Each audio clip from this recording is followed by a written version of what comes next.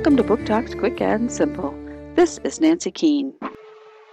When you lose a tooth, you probably put it under your pillow and wait for the tooth fairy to come and leave some money in exchange for the tooth.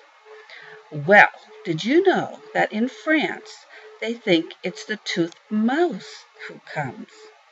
Young Sophie Mouse loves pretending to be the tooth mouse. But when the real tooth mouse is looking for a replacement, Sophie has to prove she is up for the job.